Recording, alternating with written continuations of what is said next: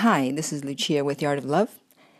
This week I have an email from a woman who wants to get back with an ex.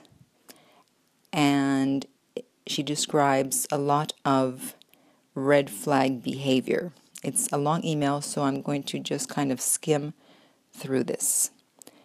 Here we go. My boyfriend and I were together for 1.5 years. We worked together. We're deeply in love. The problem is that he's extremely jealous. If I smiled at a guy, he would get upset. He was always wanting to check my phone, and recently he started to mention that my clothes are revealing and tight. That's completely not true. I don't wear any type of revealing clothes. I tried to reassure him that I don't love anyone but him. All right, so I'm going to stop it right there because you cannot reassure someone that's behaving like this that you only love them, because it's not about anything you do or don't do. It's coming from them. Even if you're not doing anything that would be considered wrong, quote unquote, they're going to find something wrong with whatever you do, even if you blink at the wrong moment, as crazy as it sounds. You know, you could be totally covered up wearing loose clothing and he would still get upset. Whereas someone that's secure and confident, you could be wearing next to nothing and they're not going to have a problem. So these are his issues, and you can't talk him out of it by just saying, I love you. And this type of behavior, if it goes unchecked, it's indicative of abuse. This is how abuse starts, with jealousy, wanting to check your phone, wanting to control what you wear. It starts with a little bit of control, and if you give an inch, that's it. Things are just going to go downhill from there. So you have to be very careful about trying to appease someone like this, because it's not going to work. They can't be appeased. Again, because it's not about you. It's about them and their own insecurities. In fact, she goes on to say, I can understand all his fears, insecurities, because of a bad childhood and a bad experience with the girl before, but I felt my efforts were not effective. That's right, they're not. Because again, it has nothing to do with you. And a lot of people had a bad childhood, and they didn't all turn out like this. And a lot of people had bad experiences with previous partners, and they're not like this either. So don't excuse it saying, oh, well, it's his past, her past, this happened, that happened. That's fine. But this person needs help. It's not going to just go away on its own. And by trying to appease them, you're just creating a monster where they're going to demand more and more control. Okay. She goes on to say that they worked together, and after they broke up after 3 months, they talked, and she told him that she missed him. And he said that he was seeing a therapist, thank God. And he was aware of how demanding he was. And they got back together, but then again he started to check the phone and commenting on how she dressed up. It sounds like he needs more therapy sessions. Then he ghosted her for a few weeks, and after that, she left him alone, and eventually she says, we sat down and talked, and he said he ghosted me on purpose. Yes, that's what ghosting is. People do it on purpose. It's not just by mistake. It's like, oh, I forgot to call you for 2 weeks. Oops.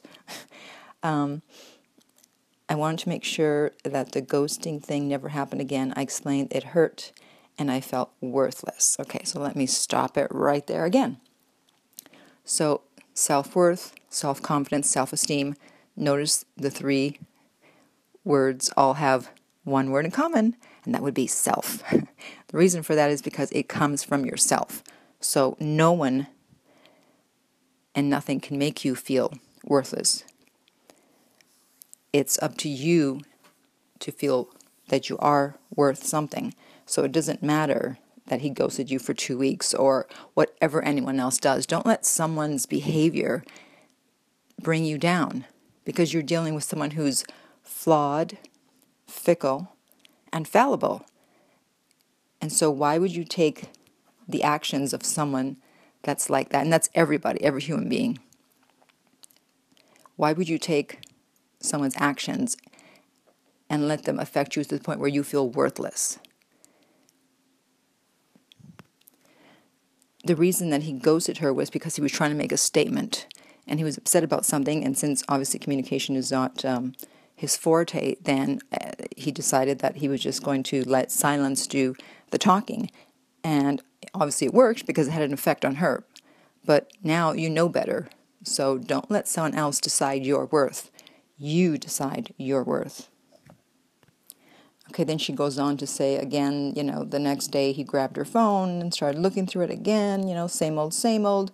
So she had some questions.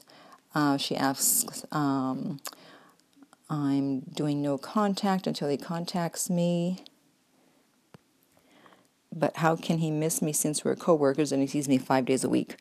Well, just because he sees you, it doesn't mean that you are on speaking terms. So you can see someone 5 days a week, and if they're not speaking to you, you can totally miss them. So that's how you can do no contact. And she also asks, she's worried that he's seeing someone else 2 weeks after the breakup, and she wonders how he can go easily to see someone else. And that's how mainly guys deal with breakups, because women usually need time in between to think about things and to heal. But guys, that's how they heal. They just move on. So it's not about you or your worth. It speaks nothing of you. It's just about who they are. A lot of times they just want to move on. However, that's not the point. I don't think that this relationship, as it is right now, as he is right now, is worth saving, is worth wanting to get back. Because those signs that I mentioned earlier, the jealousy, the wanting to control what you wear, the constantly checking your phone, that's no way to be. You cannot be in a relationship like that. And I know that a lot of people are, and they think, oh, well, it's okay. No, it's not okay. That's not what a relationship is about. And those are signs of abuse. You should be able to wear what you want, and he can certainly comment on it, but at the end it's up to you. Or, of course, unless you're dating someone in the fashion world, but that's another kind of comment. No one should be grabbing your phone and checking it. Not even because you're necessarily hiding anything, but everyone deserves to have their privacy. So I would suggest strongly that this person move on, and maybe in the future, if he keeps going to therapy and his behavior changes, they might think about getting back together. But as of right now, run. So, if you have any questions or comments, you can contact me at my website, theartoflove.net. If you're listening to this on iTunes, I would appreciate if you would rate and review the podcast. If you're listening to this on YouTube, please subscribe. And finally, remember that love inspires, empowers, uplifts, and enlightens.